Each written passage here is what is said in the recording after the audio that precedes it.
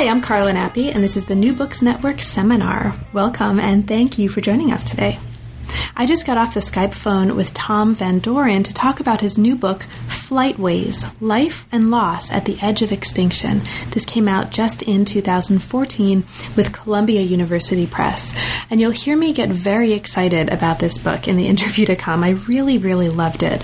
It's a book that simultaneously is both informed by and also speaks to quite a few disciplines across the arts and the sciences in a way that's really thoughtful, really informed, and really, really rigorous, while at the same time being extraordinarily generous and empathetic. So what it does is it brings us into a kind of thoughtful account and a study of and an opening up of ideas of extinction by looking at 5 distinct groups of birds that are all either extinct or on the way to extinction in different ways. So we look here at albatrosses, vultures, penguins, cranes, and crows.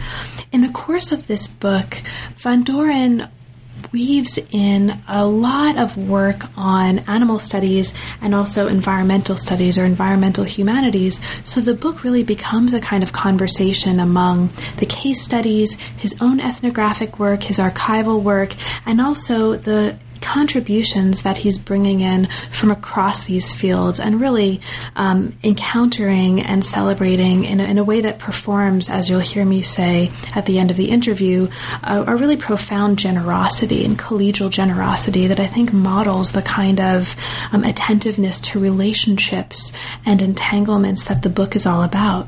So this is a book for you if you're interested in the human and non-human, although the book kind of undoes that polarity between human and non-human in, I think, a really productive way. It's a book about extinction. It's for you if you know a lot about animal studies, and it's for you if you know nothing about animal studies. It's also a book that's deeply committed to the craft and the power of storytelling. So this is really a book about stories and storytelling as much as it's a book about extinction and flightways and birds. It was really a pleasure to talk with Thom about this, and I deeply, deeply enjoyed the book and have been using it and working with it since reading it. So thank you so much for listening. I hope you enjoy, and I hope you have a chance to read it. I'm here today to talk with Thom van Dooren about his new book, Flightways. Welcome to the New Books Network Seminar, Thom, and thanks for making time to talk with me today and also for writing an exceptionally amazing book. I loved it, and I'm really excited to talk with you about it today. So welcome. Hi, Carla. Thanks very much. It's great to talk to you too. So let's get started by talking a little bit about how you came to the field, and specifically, what brought you to work in environmental humanities? Well, I guess I started out as an undergraduate in environmental philosophy, or in philosophy with an interest in the environment, and there wasn't a lot of environment going in philosophy departments, or not in mine anyway. So I tried to pick up biology and other things like that, and I guess I always remained much more interested in the humanities, but wanted to think about environmental issues. So philosophy, I suppose, was my grounding, but I was really lucky in that when I went on to do my PhD at the Australian National University, we had a group there, they call it the Ecological Humanities Group, that was really comprised at that stage of Debbie Bird-Rose, who's a great environmental anthropologist, Val Plumwood, who was a fantastic ecofeminist philosopher, and Libby Robin, who's an environmental historian, and their students. So it was an intimate group, but we were exposed to historical, philosophical, and anthropological scholarship on the environment, and we were really encouraged to think about the connections between our work, to think about the kinds of conversations we might have, the resources we might draw on from those other fields. And that really rubbed off on me, I guess, and that I think has continued to colour the way that I write, the way that I research, the way that I think about all of these kinds of issues. So I guess it was kind of a lucky situation. I should also say that I was influenced very early on by Donna Haraway's work, in particular, feminist STS scholarship.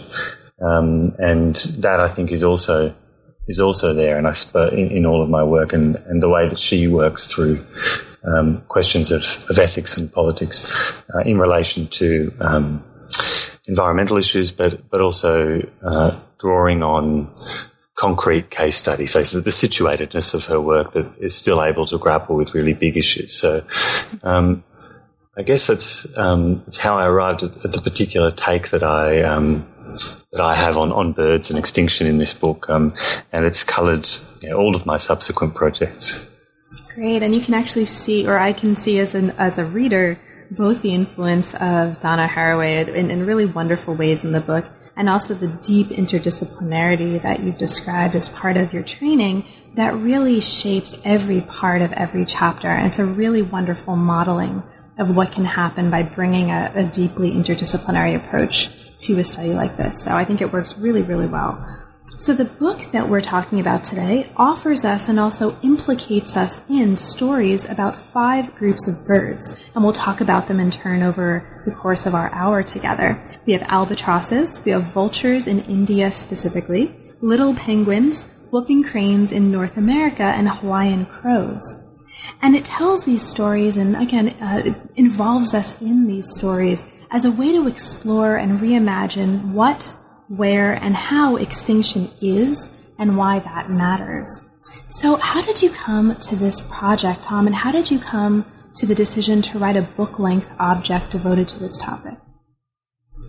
Well, I wrote my PhD on intellectual property in plant genetic resources. Was one of the main topics. I was interested more broadly, I guess, in agricultural plant genetic resources and the regimes of control and ownership that surround them. But throughout that work, I think what interested me most was the conservation aspects of it, the conservation of plant genetic resources. So that got me into thinking about conservation, I suppose, and I moved from agricultural domains to broader biodiversity questions. But I had started out wanting to write a book on extinction more broadly that was going to look at case studies from across all of the kingdoms of life and take up these kinds of big questions. And I guess I just got captivated by birds early on.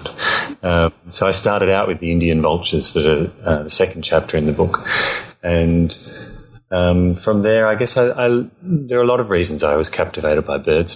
Part of it was that I went and relearnt a lot of avian biology that I had sort of dabbled in as an undergraduate a little bit and never taken up seriously. And I began to look more seriously at the ethological literature and a lot of the ecological literature on birds as pollinators and the other ecological roles they have. And I guess I just got really interested in birds. So it was, the book became a lot more tightly focused, I guess, and I found other avian case studies.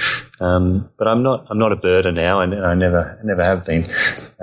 So I guess it's, in each case it was the individual story that captured me. But the larger project of thinking about extinction and thinking ethnographically and ethically about extinction was something that I really started with Deborah Bird-Rose. I don't know how long ago now, about 8 years ago, we started talking about what we were then thinking of as biographies of extinction and what it would mean to tell the life story, if you like, of a mass death, and to web together those kinds of individual stories to say something more general about this current period that is quite possibly the 6th mass extinction event in Earth's history. So even though there are 5 major case studies of birds, the book actually opens with a 6th. The introduction opens with the dodo, what you call the poster child for extinction in a lot of ways. Now, dodos were big flightless birds that lived on Mauritius, and evidence, as you tell us in the introduction, suggests that they may have been extinct already by the end of the 17th century. Now, also, as you tell us here, they've become so iconic in discussions of extinction, in part because of the ways they've been narrativized in written accounts. And this really brings us to one of what I take to be the major contributions of and arguments of the book, and this is the connection between extinction and storytelling. So to bring us in here and maybe start right at the ground and right at the beginning, Can you talk a little bit about this commitment to the connection between extinction and storytelling? What do we need to know about that commitment and about that connection right at the beginning now to be able to understand what's going to come next? Okay. Sorry. Well, it's a big question. Yeah.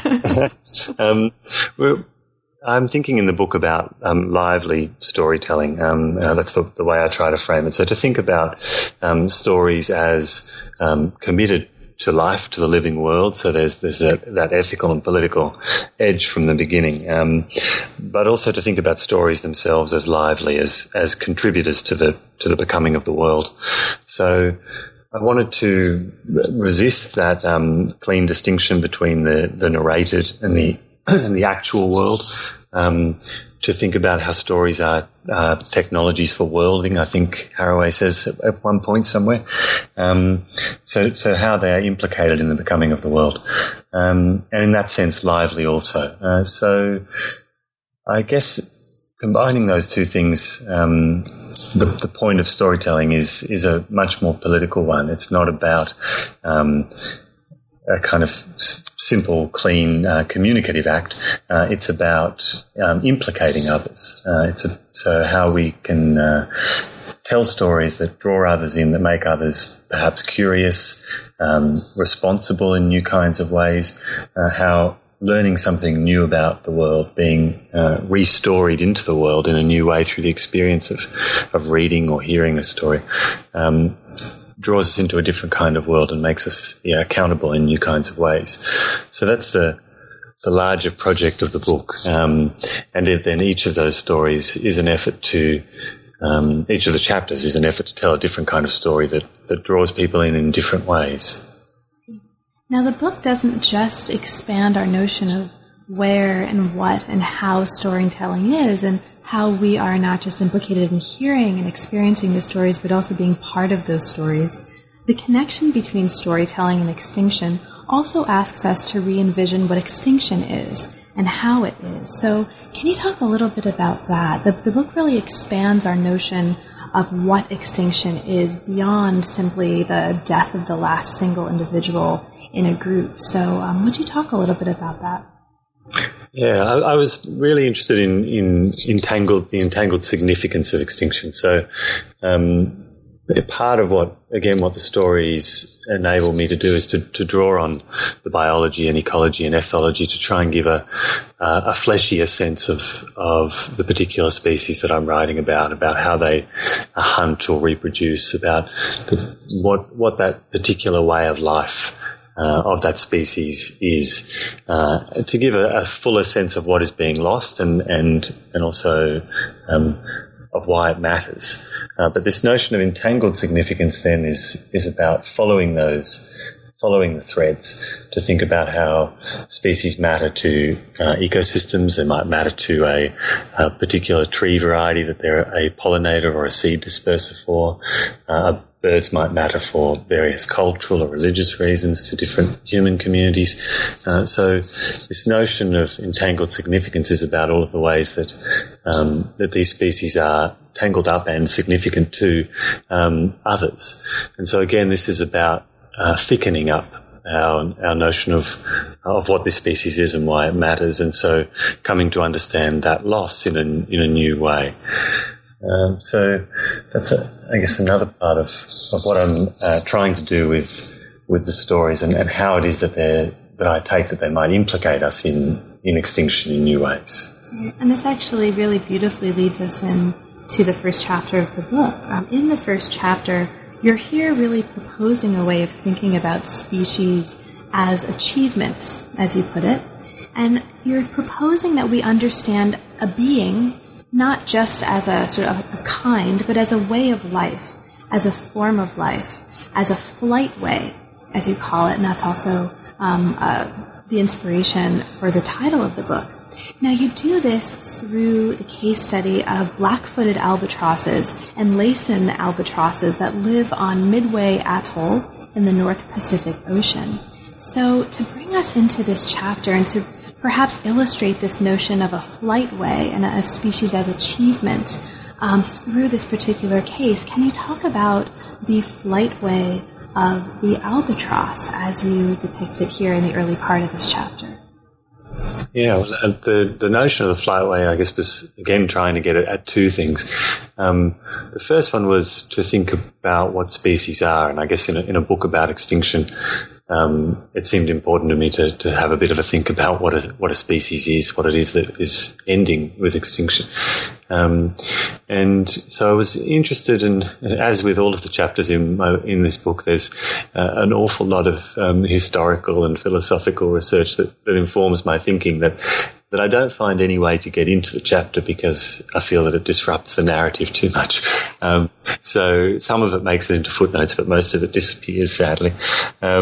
So I got really interested in thinking about the history of the species concept or species concepts and how they've changed since Darwin to obviously a particularly central figure. So how to think about the species not as a kind and certainly not as an eternal kind, but rather as something that's evolving, as something that's stretched over millions of years, from an act of speciation to extinction, and something that is evolving and changing over that period. So the first thing I wanted to do with the notion of flightway was to try and convey that sense of magnitude of a line of movement over millions of years of evolutionary history, and that in a sense is what a species is. It's a lineage that moves, if you like, over these vast periods of time. But then, as you just said, I wanted to thicken that up and to think about that not just as a kind of empty trajectory, but as a way of life that is moving over millions of years, that is evolving and adapting, and that is tangled up with other ways of life in consequential, sometimes co-evolutionary ways. So the flightway was an effort to think about what a species is, again, in a slightly different way, that might, again, as with all of the chapters in the book, that might help us to rethink extinction in a slightly different way. And the albatross was really a way into that because of the work that goes into each generation, into rearing, to laying eggs and rearing chicks and fledgling chicks, months and months of work each year that enables one generation to bring the next into the world. And that again helps us to think about species as something that don't just happen, but that are achieved, and all of that labour that goes into the production, the maintenance of a species in the world as something that we might value and come to appreciate, but something that I think is ultimately impossible to really grasp, the millions and millions of generations, and that of labour that holds something like the albatross in the world that can be undone so quickly with, in this case, the 50, 60 years of industrial fishing and plastics and organochlorines and other kinds of toxins in the water that are, have these really very short histories, 50, 60, 70 years, but that are undoing these kinds of millions of year histories so quickly. That's right. I mean, I think one of the things that you're just mentioning illustrates how, again, deeply interdisciplinary the book is, and I think that's true not just in terms of what goes into it, but what could potentially come out of it. I mean, just in terms of describing species as achievements and invoking the notion of labor, this immediately becomes, at that moment, part of a way of rethinking labor history, right, to make it not so distinctly a human kind of a historiographical field, which I think itself is really interesting.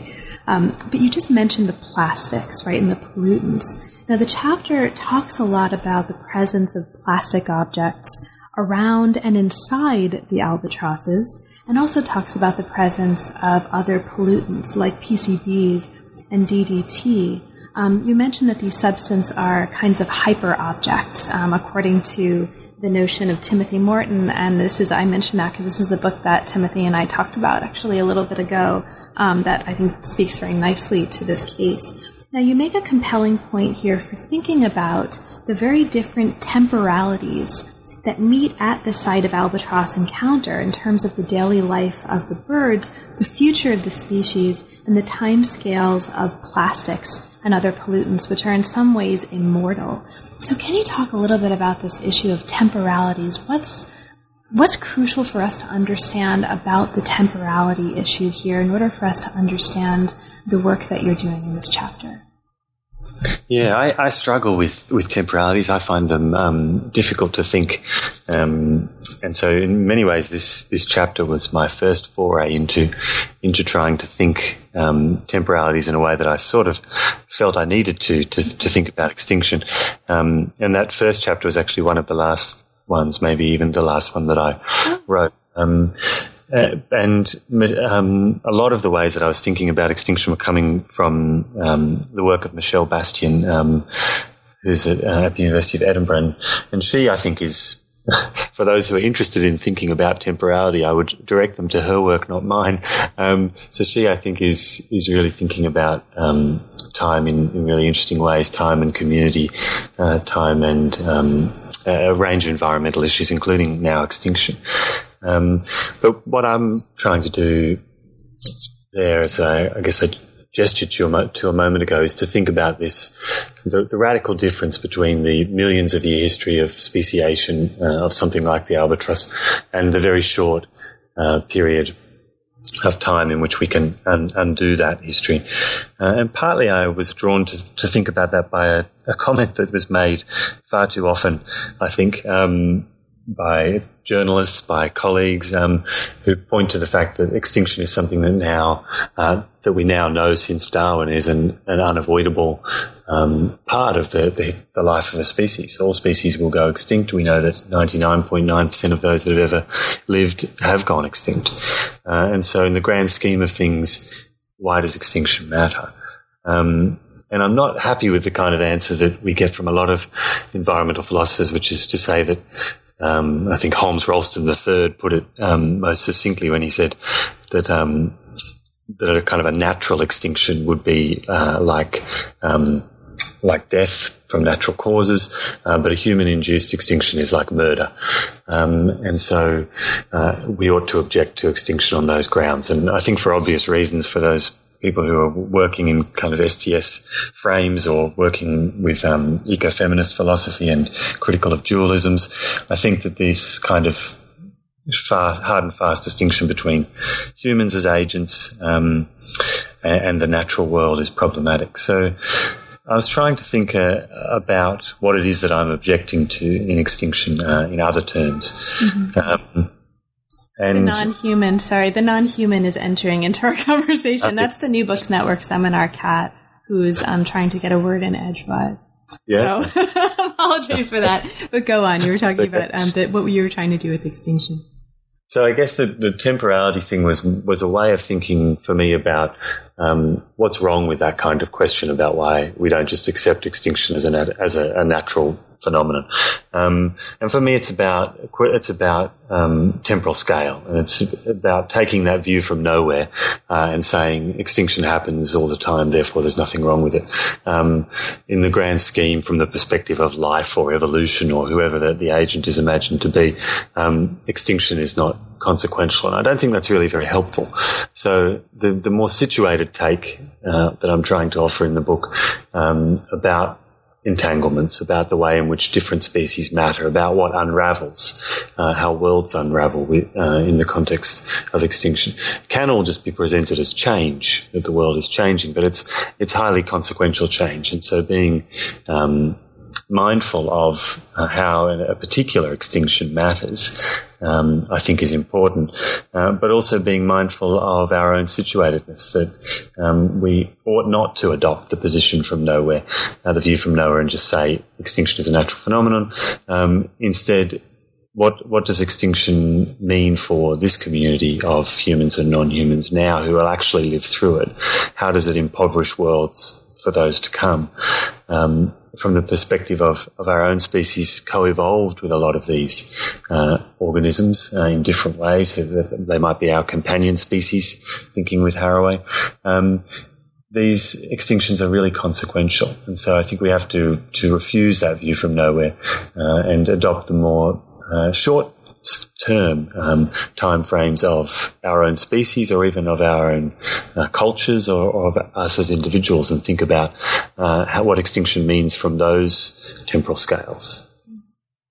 Now, this issue of entanglement is explored even further when we move into the second chapter of the book, and this is a chapter that looks carefully at the entanglements of vultures with people, cows, and others in India. Now, entanglements here are not just of the human and non-human, but also of the living and the dead in really interesting ways. So in India, vulture species are rapidly approaching extinction. For listeners who don't know very much about this particular case in this particular context, could you maybe say a little bit about that before we then move on to talk about some of the other issues happening in this chapter? Yeah, I'll try and be brief.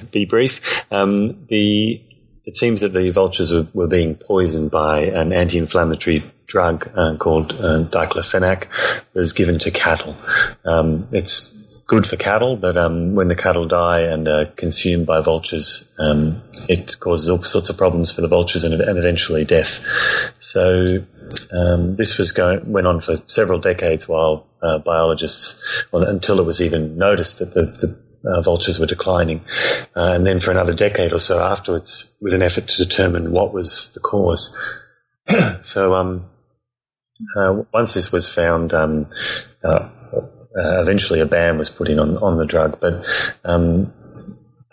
by that stage already estimates vary, but probably somewhere around 97-99% of the vultures, the gyps, vultures of the genus gyps in India had already died. So there is an ongoing conservation project there, and perhaps those species are beginning to do a bit better. But it was an incredible impact on what was once the most abundant bird of prey in the world. Those populations just plummeted, and with all of these knock-on ecological effects.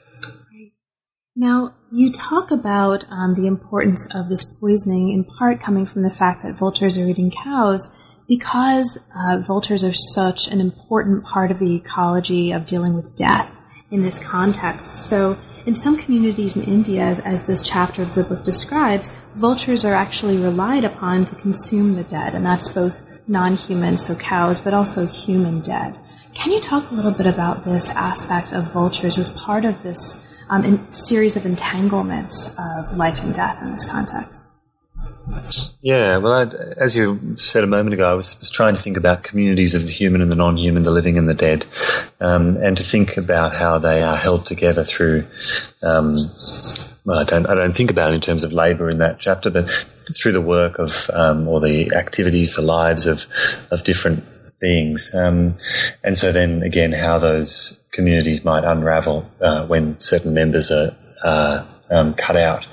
So in this particular case, the absence of vultures is thought to have led to an increase in numbers of stray dogs and possibly rats who are consuming the cattle carcasses that the vultures once would have eaten, which is thought to be leading to increases in things like rabies, possibly plague, other diseases, anthrax, that the vultures once did a much better job of containing. And so all of those diseases have knock-on effects. Obviously, they can be contracted by people, and India is home to 2/3 of the world's rabies deaths, so that is not insignificant. And then, of course, there are impacts for the more than human world in terms of in that these extra dogs, for example, may be spreading canine parvovirus and other viruses to endangered species like the Asiatic lion and a range of other animals. So, I was really thinking about how the absence of vultures ripples out into the world to impact on a whole range of others. Now, the chapter introduces the idea of the dull edge of extinction as a way to understand what's happening with the vultures. Can you talk a little bit about that concept? Yeah, that I guess is what I've just been hinting at in a way, but I was trying to give it a name to move away from thinking about extinction as this singular phenomenon of the death of the last individual. And we get these very iconic representations of Martha the passenger pigeon dying in the Cincinnati Zoo, and think that this is what extinction is, that we can identify the point at which it happens and narrow it down really to the death of that last individual. But by looking at all of these knock-on effects, if you like, and with the vultures, these kinds of ecological impacts and the cultural and religious impacts that I haven't mentioned yet, that, for example, the breakdown of the Parsi funerary system, where the Parsis have traditionally exposed their dead to vultures, and that system has become virtually impossible in the absence of vultures. So all of those kinds of knock-ons, ecological, cultural, to use these big crude categories, ripple out into the world, and they begin well before the death of the last individual, and they continue long afterwards. So rather than thinking about extinction as a sort of short, sharp phenomenon, I'm encouraging us to think about it as a long, drawn-out unravelling that remakes worlds in ways that we are often not fully mindful of. Thank you so much. Now, as we move into the next chapter, we move into the next case study, and this is a chapter that explores the story of a little community of little penguins that live just inside the mouth of Sydney Harbour. Now, as you tell us in this chapter, this is one of the last penguin colonies left on the Australian mainland. And 8 months out of the year, they return to this harbour to lay eggs and to fledge their young. In this way, they have a strong sense of what you call here site fidelity or philopatry. So because this is going to become important a little later on in this chapter, can you talk a little bit about this notion of site fidelity as it shapes this particular community of little penguins? Yeah.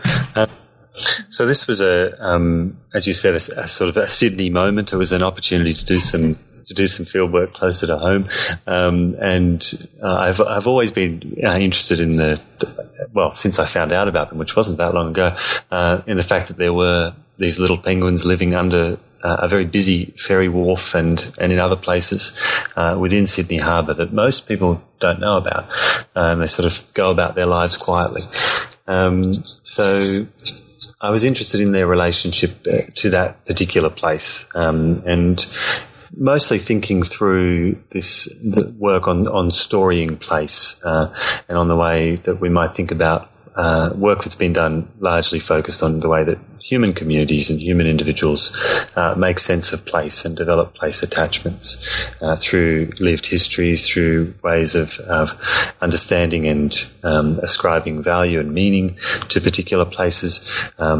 This idea from people like Ed Casey's work that amorphous, you wouldn't want to think about it in exactly these terms, so let's just say in general terms to avoid a technical conversation, that something like an amorphous space,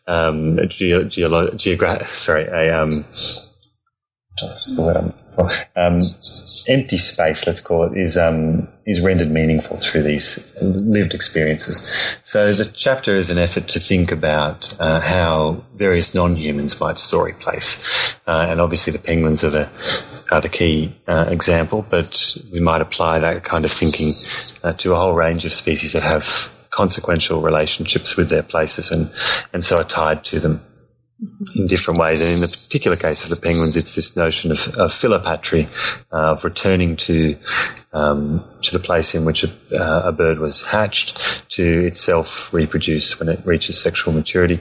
And those places are not at all exchangeable or interchangeable for penguins. They are sort of deeply tied to these places. And so as this landscape changes in Sydney, as it becomes more and more developed, I was interested in how we think about that, but also how the penguins are sort of excluded from these places that are so consequential to them. That's great. And the chapter has, at the same time, very moving and really adorable. It makes these penguins into objects that I want to adore, right? In this chapter, the descriptions that you give here, as a result of this disappearing of their burrows due to urban development, you describe seawalls that are put up, right, that keep them from reaching their burrows. Now, to reach their sites, to give listeners a sense of the complications here, these little penguins, okay, these really, really small penguins, and they're technically called little penguins, right? That's their name. That's right, yeah. They go so far as to waddle across a beach, go up a flight of stairs, along the street, down another flight of stairs, and under houses. And these are penguins doing all of this. And so you can kind of imagine the process there. You talk about people complaining about their nightly 3 a.m. parties on the beach. And it's just this beautiful moment of at the same time, kind of hilarity and also a deeply moving sense of loss that I think the stories of these penguins and your description of them really brings us into. Yeah, that's good. I'm glad the description works. Oh, definitely. Very, very much so. It's very evocative. But also, again, it's not just it's not just kind of amusing, but also very, very moving. Now, you talked about the importance of understanding and the opportunities that come from understanding the non-human. And every time I say that word, I get a little bit of a twinge because, the book is not trying to create this dyadic sense of human and non-human. So I want listeners to know when I say non-human, it's not because there's a kind of polarity in the book that encourages that. It's just my clumsy use of terminology here. But this idea of the more than human, I think you put it, or creatures, organisms of all sorts, storying places, this is not just about our opportunities for thinking in that way, but also our obligations.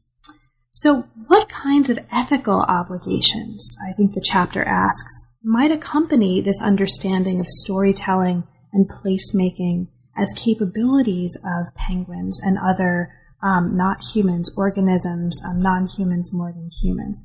Can you talk a little bit about that, the ethical implications and the ethical obligations that might come from understanding placemaking in this more capacious and encompassing way? Yeah, well, that was really what started me down the track of thinking about this. I heard from several people while I was doing interviews out in this part of Sydney Harbour, talking to locals. There was a lot of resentment, not from all of them. There are a lot of really great people who love penguins in that part of Sydney, but there were others who really resented the noise, who resented the fact that they had to keep their dog on a leash. All these kinds of things that make human penguin, especially, interactions so difficult. But there was a general sense that the birds could just go somewhere else, and that was really what I was responding to. This tendency to think about place as largely interchangeable for non-humans. I also am worried about the term non-humans, but we'll continue to use it for convenience sake. And this idea of habitat, I think, is really important here, in that it's the main way that we really think about the relationship between a species and particular kinds of places. We say that they have particular habitat that is basically a general set of conditions that are required, that it be a particular temperature, that there be particular kinds of perhaps foliage or ecosystem diversity present for them to eat and to nest and so on. So we get this kind of checklist of requirements that equal appropriate habitat for a species. We never get anything like a sense of an attachment to a particular place, so that it matters for these penguins that they return to this part of the harbour, not to some other part that would be more convenient for people. And that this notion of philopatry, which is literally the love of place, love of one's home, which is the term that the biologists use for thinking about this return to one's natal place. That is another term in biology, I suppose, that I was trying to presence to think about attachment beyond this sort of simplistic requirements of appropriate habitat. And I sort of failed to answer your question there, but so my question for myself is, what kind of different ethical obligations does thinking place differently like this open up?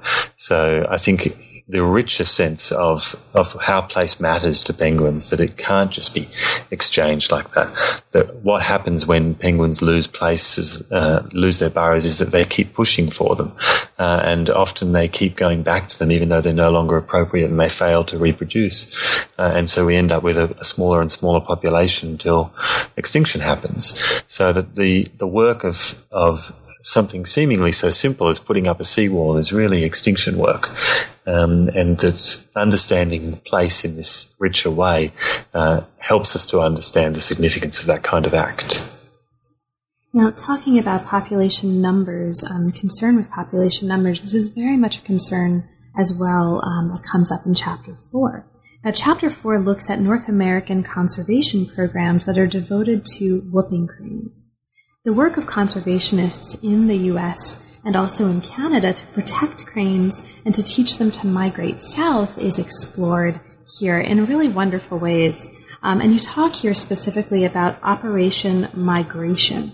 Now, this is a very intensive captive breeding and release program that in many ways has been very successful. So can you maybe bring us into this chapter by talking about Operation Migration and talking a little bit about your own field work that went into this chapter and that you, I think, describe as well early in its pages. Yeah, so Operation Migration, I guess, are one part of a big program. They handled the ultralight-led migration, so the birds being, once they reach a certain age, and all of that breeding is done by two other organisations, the Patuxent Wildlife Research Centre, which is part of the US Geological Survey, and the International Crane Foundation. And so they're also very important partners in all of this captive breeding. But then some of those birds then get sent off to Operation Migration, where they're taught to follow an ultralight aircraft to learn this lost migratory route in the effort to establish a second free-living population of whooping cranes in North America. So this would be a migratory route from Wisconsin to Florida, in addition to the one that already exists from up in the north of Canada down to the Gulf Coast of Texas. So, I was really interested in that whole program, the whole effort to create this new eastern migratory population, to breed cranes in captivity, to get them to follow a plane, and in particular, I guess I'm probably preempting your next question here. I was It's okay. Interested in the violence that goes into the care, the intimate care of these birds. Mm-hmm. So what was, you described, so we'll get to violent care in a moment, absolutely, but you described at some point in this chapter dressing up in a costume and, sitting with someone who had a puppet that was a crane's head. What was your ethnographic research in Wisconsin like when you were researching this chapter? Well, this oddly was sort of one of the chapters I did the least. I spent the least time doing ethnographic research. I spent about a week traveling around Wisconsin and my US geography is terrible. It's okay, so is mine. Just outside DC, we're Maryland, and talking to people there about cranes, interviewing people at each of those different organisations.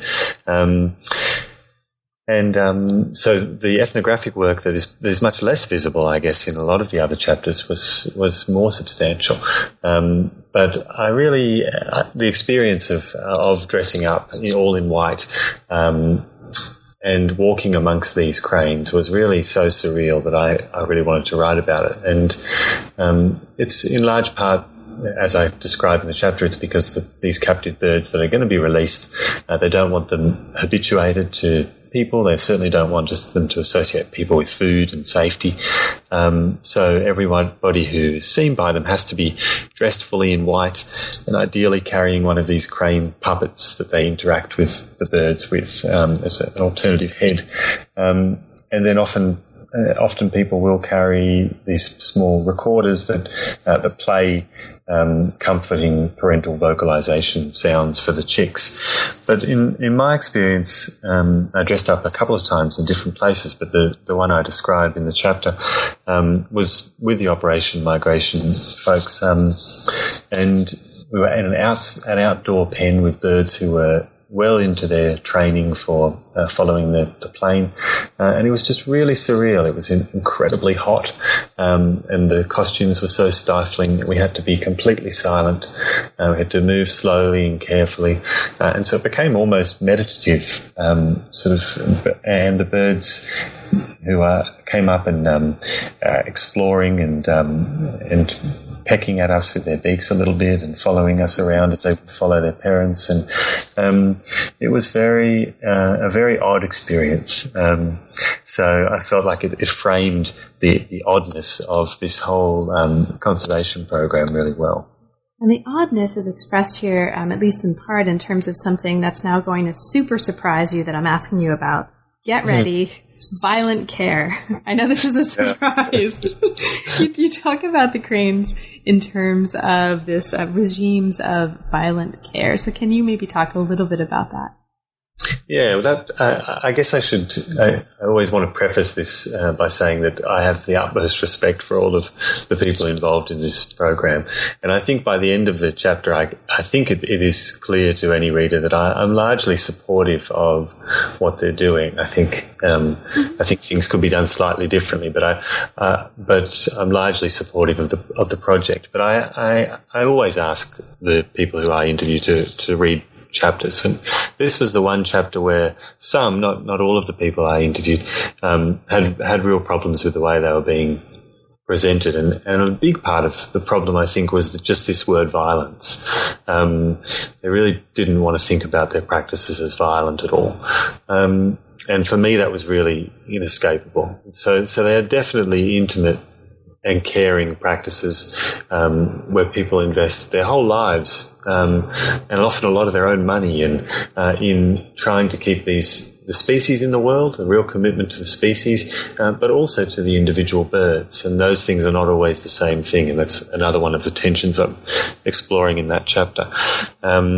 So there's an awful lot of care there, but the care is often required or just is much easier or only possible with the current funding to do things in particular ways that are also violent, that are also impact on the individual birds, whether it's holding them down for artificial insemination or just keeping birds captive for their whole lives, whooping cranes, but also a range of other birds like sandhill cranes that are also kept captive so they can be incubators for whooping crane eggs for a period of the year. So there's all of this captive life that goes into the maintenance of the species, that goes into what is in many ways a caring conservation program. And I wanted to draw that out. I mean, the chapter does, I think, a really excellent job in showing these ethical implications, right, and exploring these problems, and then not necessarily saying, here's the right answer, here's the wrong answer, but I mean, really explicitly exploring Haraway's notion of staying with the trouble, right, staying in the problem, staying with the trouble, staying with the problem, to really explore and think about and try to understand these ethical implications without necessarily claiming that there is a clear way to solve the problems, and that even thinking of it in terms of solving problems makes any sense, right? So I think the chapter is really, really clear about that, that sort of problems are part of the point, right? And thinking through and dwelling in the problems is part of what it seems like you're asking us to do here. Yeah, I think that was my hope behind looking at the violence that goes on in caring practices, is to think about how we might do things better. If we recognise this as violence, what does it prompt us to do to rethink the way that we're doing these things, to maybe make them less violent in certain ways, or just to own up to that violence? And I think that for me, and the really celebratory images of whooping cranes flying behind ultralight aircrafts, and I couldn't help but put one of those images on the cover of the book. I think they're beautiful images, but they are so often couched in this kind of certainly celebratory, but also salvational kind of language, where humans and their technology are setting the world to rights, making up for all of these impacts, helping to keep this species in the world. But that the behind the scenes work that produces that possibility of cranes following an ultralight is incredibly violent also. And once we allow that violence to slip out of frame, I think it becomes a lot easier to support these kinds of captive breeding programs of various sorts, because we're not really clear on what the stakes are. I mean, sometimes it's not about thinking that we are necessarily empowered enough to solve a problem or find the answer, but it's about understanding the stakes and understanding the consequences and understanding the problems and finding a way to move forward in an informed and caring way while being in the process of negotiating that. Yeah.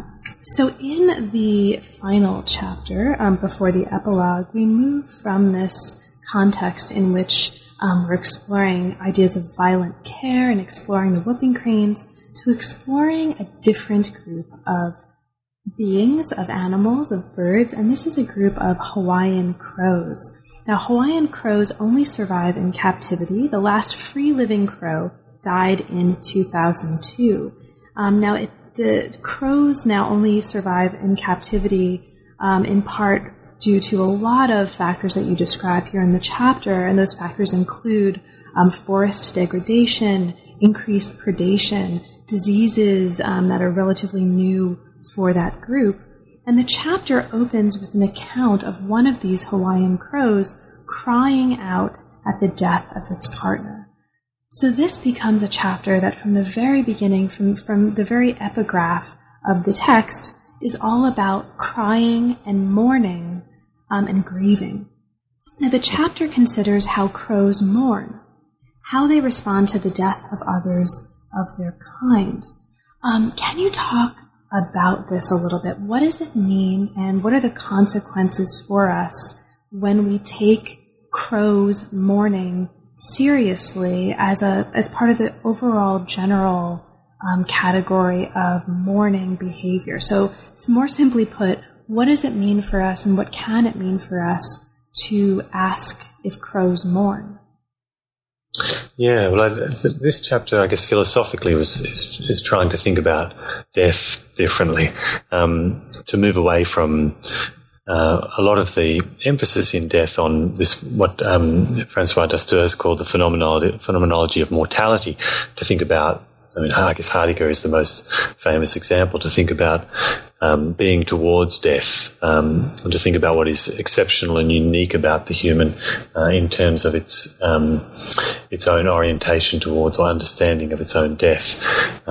And so I think that death has played this role in Western philosophy often of setting up a divide between the human and the animal.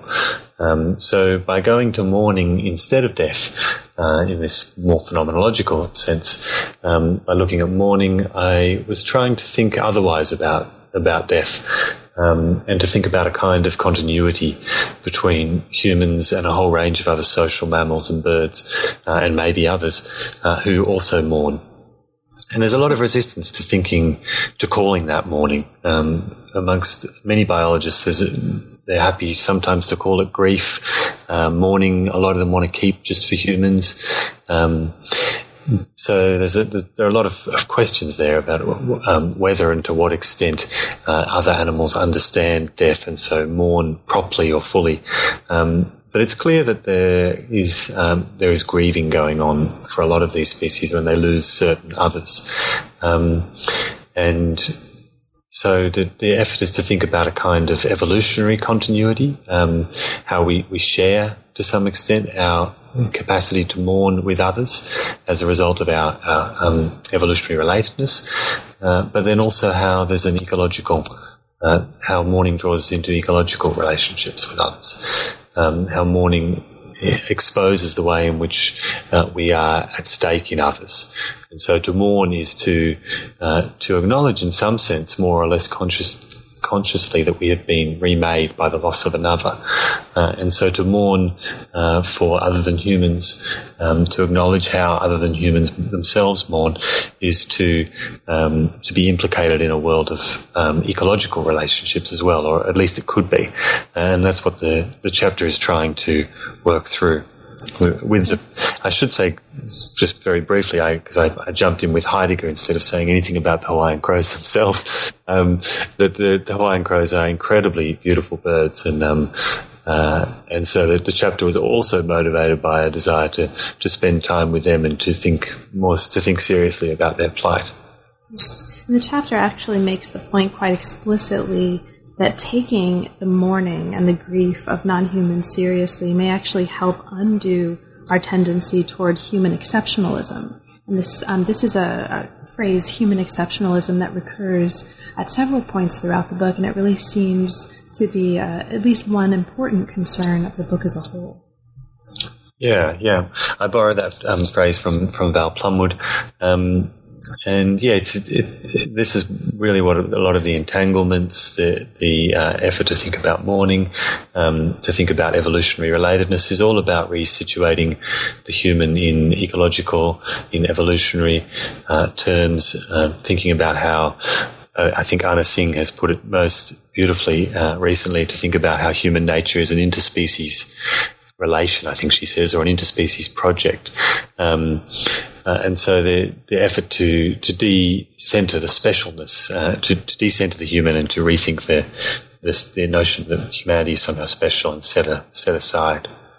Now you call the chapter itself an act of mourning. What do you mean by that? Well, I guess it's, as with all of the stories in the book, I'm thinking about them as a kind of performative ethics. And so I didn't want to just write a chapter about mourning. I wanted the chapter to itself be an act of mourning.